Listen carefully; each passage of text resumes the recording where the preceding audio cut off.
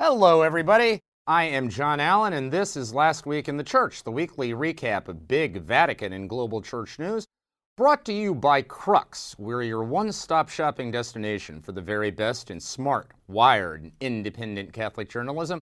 You can find us online at cruxnow.com. That is cruxnow.com. So the dominant news story in the world obviously continues to be Ukraine, and we've got three Vatican angles on that story for you today. First, the Pope made his strongest statement yet on the conflict yesterday, indirectly calling out one of Vladimir Putin's most cherished pieces of rhetoric. Second, despite that, there continues to be a drumbeat of criticism that the Vatican is being too cautious, too silent, pulling its punches. We will unpack all of that for you. And finally, Putin faces growing resistance from an unexpected quarter from within his own Russian Orthodox fold. We'll explain why that matters. Then, on other fronts, a close papal friend and ally is convicted of sexual abuse in the Pope's native Argentina. We'll explain why that's important. In the Vatican trial of the century, judges deliver what one observer referred to as a judicial spanking to defense attorneys this week. And so it is on to the evidentiary phase of the trial. And finally, Pope Francis raised some eyebrows this week by granting Vatican dads paternity leave. Now, the surprise was not so much that he did it, but how little of it he actually provided. We'll explain why. All that and more is waiting for you on the other side, so please stick around. All right, happy Tuesday to you. Hope you had a wonderful weekend.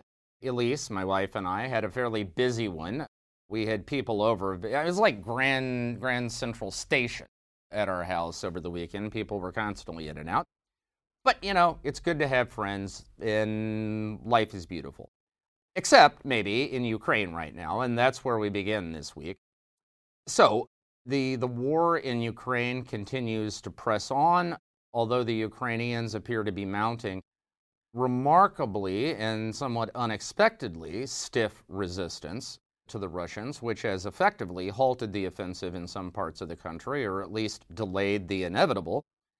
Russia continues with its full court press. In terms of how the Vatican is handling all of this, let's begin with the Pope's Sunday Angelus message. The Angelus, of course, is that traditional noontime address. It's actually a prayer, of course, to the Virgin Mary that occurs at noon. But on Sunday, the Pope always couples praying that prayer with a few words on various things. Often they involve current events. And so this Sunday, he obviously directed his attention to Ukraine. He began by saying that rivers of blood are being shed in Ukraine, obviously a dramatic image. And then he said pointedly, this is not a military operation, this is a war. Now that, of course, although he did not use the magic words Vladimir Putin, that is, in a sense, a direct rebuke to Putin's insistence on referring to this as a limited special military operation with a humanitarian scope. That, of course, is how it is being portrayed on Russian state media on a daily basis, where many Russians either don't know that there is a war going on in Ukraine or don't believe it because it's not what they've been told.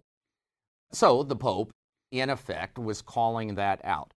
He went on to appeal directly for the creation of humanitarian corridors in Ukraine. That, of course, is very much an object of negotiations and diplomatic activity at the moment. It also, of course, echoes a call made by the community of Sant'Egidio, which is the Pope's favorite new movement in the Catholic Church. And so the Vatican is very much putting itself foursquare behind that idea. The Pope also went on to talk about the need to welcome refugees from Ukraine. Now, that, of course, is largely happening in most of Europe, but nevertheless, he echoed the importance of doing that, people fleeing the horrors of war. And in effect, it amounted to the strongest rhetoric Pope Francis has used to this point. By the way, as a footnote, there was a bit of a snafu in the Pope's Angelus address because he said, as part of the Vatican's commitment to trying to do everything it can to help mediate this conflict and to bring peace to Ukraine, there are already two cardinals who were in Ukraine. He was referring to Cardinal Konrad Krajewski, that's the Pope's chief charitable official, and Canadian Cardinal Michael Cherney, who is the Pope's top guy on migrants and refugees. And he said their presence in Ukraine represents not only the love of the Pope, but the entire church for the people of Ukraine. The problem is, neither of those guys is actually in Ukraine. The truth of it is that Krajewski is currently in Poland. He is Polish, and he's consulting with Poland about the fate of Ukrainian refugees in that country. The intention is he is going to press on to Ukraine, assuming conditions allow. Cherney, at the moment, we believe, is still in Rome. His trip is still being planned, but the idea is that he is going to get as close to Ukraine as he can to check on the situation of migrants and refugees and hopes to eventually get into the country. Probably what happened here is that the Pope was told that Krajewski and Cherney are going, and he thought they were already there. You know, the Pope Francis has never been one to sweat the details of things like this. You know, he is forever in his interviews or his press conferences saying something is going to happen on a certain date when it's actually not that date, or, you know, something has already been done when in fact it's still in the works. And you got to give him a break. The Pope is a pastor and he's a moral leader. He is not a policy wonk. He's not always on top of all of the details that, you know, you might think someone would want to have command of before they pronounced on them publicly. But in any event, he wasn't wrong in the sense that Krajewski and Cherney are on their way. They're going to try to get into Ukraine, and they are trying to represent the concern of the Pope and the Church. So there you have it. We journalists spent a kind of frenzied couple of hours trying to figure out what the hell was going on. But now we know, and it really does not seem that big a deal. All right, despite the fact that the Pope is sending his horses into the field, despite the fact that the Pope is sort of dialing up his rhetoric, there does continue to be a strong reservoir of criticism that it's not enough. My wife and I, for instance, we spent some time with a cardinal on Sunday, and when he came over to our house, I went down to escort him up. I was wearing a T-shirt that shows the Ukrainian and Italian flags together as a kind of, you know, gesture of solidarity. And, this cardinal, who's known to be a little bit on the conservative side, says to me, I wish the Cardinal Secretary of State had that kind of clarity. You know, and you hear this at all levels of the church. It is true that to this point in the conflict, the Pope has yet to name Russia specifically as the aggressor in the conflict. He has yet to condemn Vladimir Putin's actions or even to mention his name. The Cardinal Secretary of State, Italian Cardinal Pietro Parolin, did refer last week to the war unleashed by Russia in Ukraine, so he at least used the word Russia, but that's really been it. I mean, for example, when Russian forces fired on a nuclear power plant this week, there was no statement from the Vatican, even though every other government in the world said something about it. And this is especially ironic because Pope Francis has been so emphatic about denouncing nuclear weapons and the use of nuclear force in any form in an armed conflict. You would think this would be an obvious opportunity to point out the dangers of it, but no. To date, the Vatican has not joined the, whatever it is now, 37, 39, I've lost track, the number of countries who have called for the International Criminal Court to open a war crimes investigation against Vladimir Putin. And by the way, the Vatican was an early and enthusiastic supporter of the creation of an international criminal court. War crimes are, of course, explicitly condemned in Catholic social teaching. And all of this, also, whenever the Vatican has conducted some meetings with Russian ambassadors and other Russian officials in the past few days, but they never say anything afterwards about what was discussed, so you are left, you have no idea, actually, what is being said or what ends the Vatican is trying to achieve. All of this is enormously frustrating for a lot of people who just think that the Vatican ought, frankly, to be bolder. And particularly when it comes to the Commission of War Crimes, ought to name them as such, right? It's that Bible passage, let your yes be yes and your no be no. It's Jesus' praise of Nathan. There was no guile in him, and people sometimes think there's too much guile in the Vatican. Now, whatever you think of it, let's just be clear. A, this is not just Pope Francis. This is how popes have always ruled. They try to stay outside of specifically naming parties to conflicts because they want to be able to operate behind the scenes as brokers of that conflict. And B, because popes also have to bear responsibility for the consequences of whatever they would say for their own people on the ground. And let me remind you that there are a lot of Catholics in Ukraine. The Greek Catholic Church in Ukraine is the largest of the 23 Eastern Rite churches in communion with Rome. We're talking about somewhere between 4 to 6 million people. Now, most of those Catholics are concentrated in the west of the country around Lviv, which up to this point has been relatively, and I emphasize relatively, insulated from the conflict. I mean, what a pope has to think about is, suppose he gets up in the pulpit on Sunday and says, Vladimir Putin, you are a thug and a bully. I am calling you out. You need to back down. Well, as Russian forces advance to the west, there is, for example, the Catholic University of Ukraine, which is the only Catholic university in that part of the world, and it is a marvel. It's a crown jewel. As Russian forces begin moving towards Lviv, do you really want them having the Catholic University on their hit list? Do you want them thinking of those Greek Catholics as potential saboteurs who are allied with a pope who is defying their leader? Maybe you do, maybe you don't, but that is a very difficult choice. And so the only thing I am trying to emphasize here is that a pope has to think about how he uses his words, because it matters, it has consequences, and the Vatican is once again engaged in that centuries-old fine juggling act. All right, finally, an unusual challenge to Putin is mounting from within his own Russian Orthodox fold. My wife, Elise Ann Allen, reported over the weekend on the Crux site about a petition among Russian Orthodox priests that has already attracted with an excess of 300 signatures. And these are members of Putin's own Russian Orthodox Church, clergy in that church, who are calling for an immediate end to the war in Ukraine and essentially suggesting to Putin that he is on the wrong course. Now, this is not the normal role of the Russian Orthodox Church. Typically, there has been a very tight relationship between throne and altar in Russia. Putin himself sees himself as the great patron and protector of Orthodox Christianity in the world, and he has a very close relationship with Patriarch Kirill of Moscow.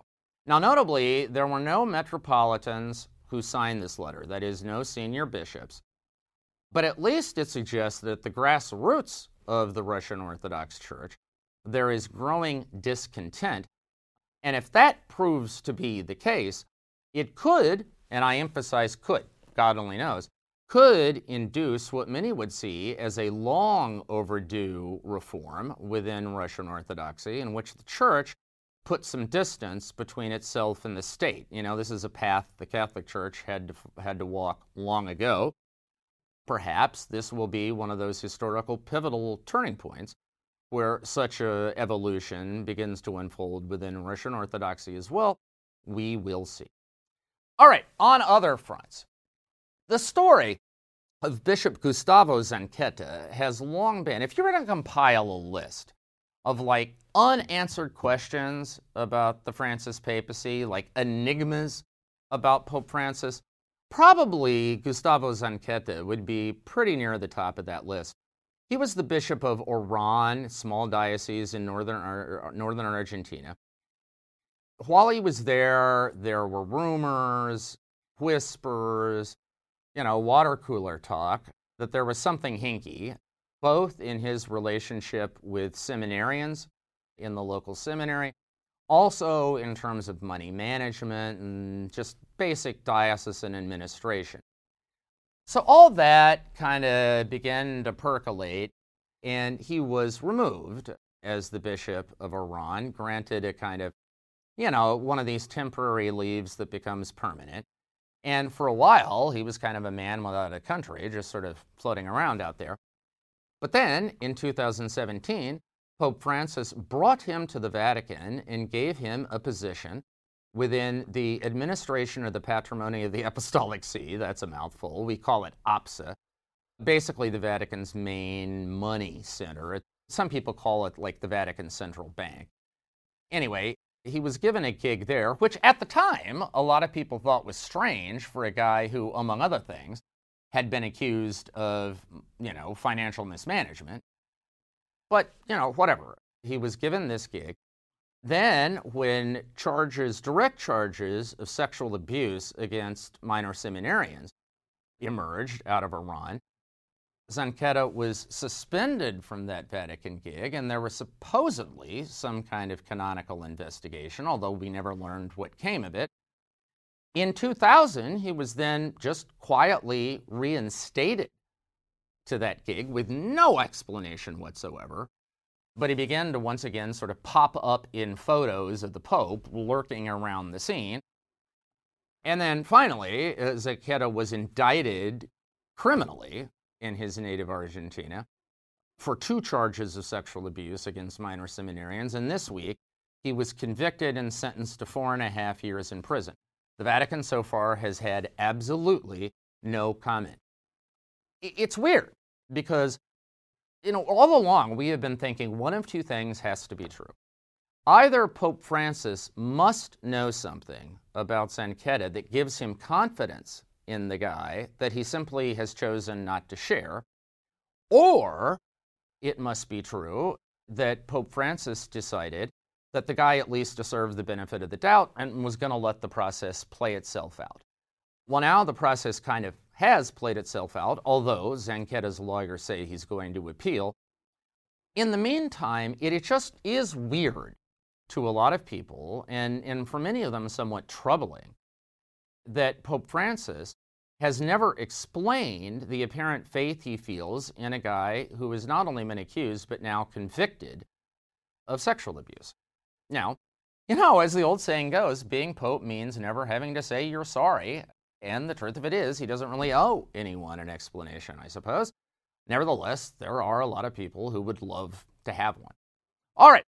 In the Vatican's trial of the century, this is that trial against 10 defendants, including, for the very first time, a prince of the church, Italian Cardinal Angelo Becciu, the former papal chief of staff, basically, for financial crime, mostly centering on that London property deal, $400 million London property deal that went bad. Since last summer, we've been bogged down basically in procedural matters as defense lawyers, and there are 30 of them, by the way, have been filing objection after objection after objection to the way evidence was shared with the defense, to the way the prosecution has conducted itself, to some orders the Pope gave at the start of all this that they claim violated due process, and on and on. Finally, things came to a head this week when the presiding judge in the case, Judge Giuseppe Pignatoni, distinguished Italian jurist, essentially threw all of that out, just basically dismissed all of it, and said, we are moving ahead to the evidentiary phase. So the next hearing in the trial is set for March 17th. We are supposed on that occasion to hear from Cardinal Becciu himself, so that's going to be must-see TV. In the meantime, there are lingering questions about the judge's ruling. Basically, I would say there are 2 camps. If you are convinced that Becciu et al. Are bad guys, they're bad actors, and they, basically what needs to happen is we need to see their heads on pikes, then you are going to welcome this ruling and applaud the judge's courage in not taking the easy way out, in a sense, by dismissing the case over these procedural objections. Now, on the other hand, if you're kind of a stickler for, legal theory, due process, the rule of law, and so on, then you might think that failure to engage seriously the defense criticisms represents, well, basically makes this whole process a little dubious, okay? You should read the ruling. It's a complex 40-page ruling, unfortunately, exclusively in Italian. It is fascinating reading. I will just say this. It seems to me one of the unanswered questions from all of this is the lack of a separation of civil powers in the Vatican system. That is, the Pope is basically the supreme executive and the supreme judicial authority. So the judges in this case, when the defense challenged these orders he gave at the beginning of the process, which allowed this investigation to unfold in secret so that the subjects never knew they were targets and therefore had no opportunity to present exculpatory evidence, when he authorized electronic surveillance without any limits of time and without the possibility of judicial review and so on, when he did all that, okay, the defense argued that violates due process. It's not in keeping with accepted European or international standards, which is true.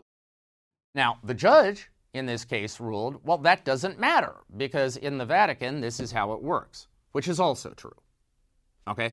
However, I don't think it really answers the question of whether it should work like that. And that's going to be one of the legacies of this trial, I think. But once the dust has settled, people are going to have to sort through. Finally, the Pope and paternity leave. The Pope issued an amendment, it's called a motu proprio, it's his favorite thing, and he issued another one of them this week. This one tweaking the laws of the Vatican city-state to provide paternity leave, not just for mothers, but for fathers. Now, you may think, paternity leave in the Vatican? What for? Because, we think it's all populated by guys wearing pectoral crosses or wearing cassocks. Well, that's not true. There are actually hundreds of lay people who were on the Vatican payroll. And now, under the Pope's new system, when one of them has a child, the mother will still get her 6 months leave, but the dad will get, drumroll please, 3 days. That's right, 3 days of paid paternity leave. That's paltry even by Italian standards. I mean, in Italy, the dad at least gets 10 days, to say nothing of other places where, in France, the dad can get months and so on. So, the question here was, especially for a pope who is constantly complaining about young people not having children, about this looming demographic winter, right? About how important the family is. I mean, for the love of God, he called 2 synods of bishops on the family because it's so important to him. Well, what's going on here, right? What's the deal? Well, I mean, look, part of it simply is the Italian example where it's just not traditional to grant much paid paternity leave to a father. Part of it probably is the Vatican just doesn't have any money. I mean, they are in a severe financial crunch, and so paid leave is a bitter pill to swallow under any circumstances. But nevertheless, 3 days. I mean, my favorite response on Twitter was one Italian dad who wrote that 3 days is approximately the amount of time it takes to learn how to properly install a car seat for your kid. It really doesn't have much to do with, parenting and nurturing a child. So this is probably an issue the Vatican is going to have to face going forward. It's one of those circumstances where a lot of people would say, look, Pope, put your money where your mouth is. If you're going to tell us to have kids, help make it possible by ensuring that we can take the time we need to get them started right. Something the Vatican will have to deal with. All right, that is our show for this week. Thank you for spending part of your Tuesday with us. I want to remind you that we love bringing this show to you. It is an absolute blast to do, but you need to understand it's not free. We have to pay for studio time. We have to pay for equipment. And every minute that Elise and I are working on this show is a minute we're not working at Crux and somebody else has to pick up the slack. And all of that, of course, requires resources. So if there is any way you could see your way clear to helping us out, if you go on the Crux site, you will find the box on our homepage, a nice, easy, user-friendly way to make a financial contribution, whether one-time or ongoing. We would love ongoing. But to help us keep this show going, because it's important, We love it. We want to keep doing it. We need your help to do that. So if you can, from the bottom of our hearts, thank you. Over the next week, my charge to you is to stay safe, stay healthy, have a fantastic and blessed week. Keep reading Crux, and we will talk to you again soon.